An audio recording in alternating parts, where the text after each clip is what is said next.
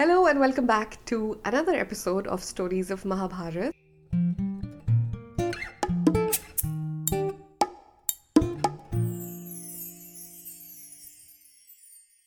In the last episode, we heard about the story of how... Wow, I have no idea what happened in the last episode. I just completely blanked out. Hold on, I think. One sec. I have a wonderful team and I have been reminded that in the last episode, Bhim killed Jarasandha, of course with the help of Krishna, and Arjuna was also present there.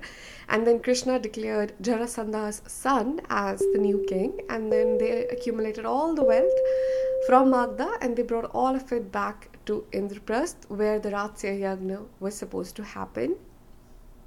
Now, before I'm like so excited right now. I want to like jump into it because something really interesting is going to happen really soon. But before that, this episode is going to be about story of Shishupal. Who was Shishupal? Who was his character? And what happens during the Ratsya Yagna with him and Krishna? So basically, the invite was sent for the Ratsya Yagna all across the globe, and kings, queens, royalties, Kshatriyas, everybody came from different continents and countries to Indraprasth. So obviously this was such a big event, almost like modern day, I would say, what would I say though? Olympics? I don't know. Something like that.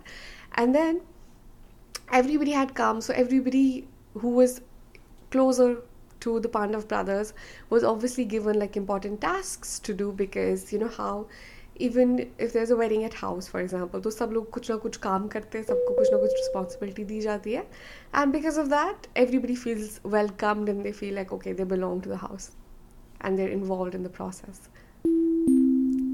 So in the same way, the Pandav brothers gave everybody task. For example, somebody was assigned the task of welcoming the Brahmins or taking care of the Brahmins. Somebody was given the task of I honestly just think of all the tasks that could be given, and it was given to all the people. Now, the important one is, of course, Duryodhan, our culprit. So what was he given? He was given the task of accumulating gifts, and when he was doing that, he just saw, first of all, how much wealth the Pandav brothers had already accumulated in their treasury, and also the amount of gifts that were just coming in constantly. And he was not happy about that. Meanwhile, in the Ratsya Yagna, there came a point when Yudhishthira had to appoint someone the guest of honor for the Ratsya Yagna. So he went to Bhishma and he asked Bhishma, because Bhishma was the eldest one present there and the wisest, of course, and the bravest warrior, of course. So he went to his uncle and he said, grandfather, and he asked him that who do you think would be appropriate for being the guest of honor of Ratsya Yagna? So Bhim said, I might be the oldest one here, but Krishna is the greatest one here. Like, he's the ultimate one, and I think Krishna should be the guest of honor without a doubt. And Yudhishthira agreed. He already had thought that Krishna should have been, but he was happy that Bhishma was on the same page as him. So Yudhishthira stood up and he made the big announcement that we want Krishna to be the guest of honor for the Ratsya Yagna. And when he says this, there's different reactions coming from the crowd, and one such reaction which was very strange was from Shishupal, who just got up and he was very angry, and he was like, how could you appoint Krishna as the guest of honor? He was so upset. He was like, there are so many other options that he could have picked from. You could have picked Bhishma, who is the oldest one here. You could have picked your guru Drona. You could have picked anybody. You could have picked Drupad, King Drupad. And you could have picked basically anyone. Why did you pick Krishna? So now we'll understand why did Shishupal not like Krishna and why was there so much hate in his heart for Krishna. So for that, we have to go back to his childhood a little bit and have a recap story. So basically, when Shishupal was born, he was born in the kingdom of Chedi, and when he was born, he actually had extra arms and an extra eye. So he had 4 arms and 3 eyes.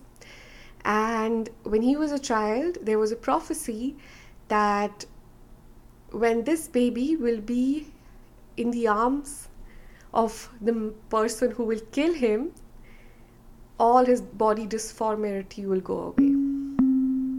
So the king and queen of Chedi invited a bunch of people to their place, kings, royalties, warriors, everybody, and they kept placing their son in the arms of different people to find out who would eventually kill him in his life. But no luck, they couldn't find who it was. Anyways, then Krishna came to visit because Krishna was actually their cousin.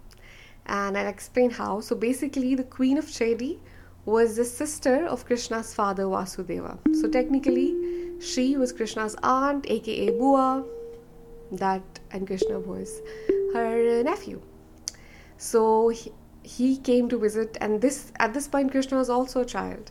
So without knowing much, she must have placed Shishupal in the arms of Krishna, and instantly Shishupal's extra legs and extra arms and extra eye disappeared.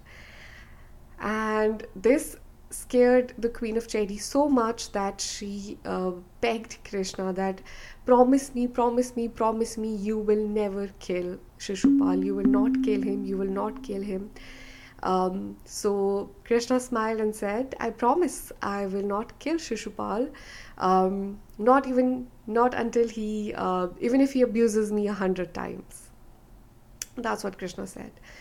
So when Shishupal grew up, he was friend of Jarasandha as well, and he was actually he actually desired to marry Rukmini, but Rukmini was already in love with Krishna, even though she had never met him in real. But she had heard so much about, give me one sec, I am sorry. Alrighty. But she had heard so much about Krishna that just by hearing stories of Krishna, she had fallen in love with him. And because these friends were Rukmini's brother, and they were planning some sort of fake Swayamvar. Anyways, Krishna found out about it. Anyways, then Krishna and Rukmini got married, and of course Shishupal was so upset, and that's why he hated Krishna so much, because Krishna married Rukmini, who he wanted to get married to. So his ego was really hurt by that, and he did not like it. And of course, he also knew that Krishna is going to kill him one day. So he obviously did not like Krishna.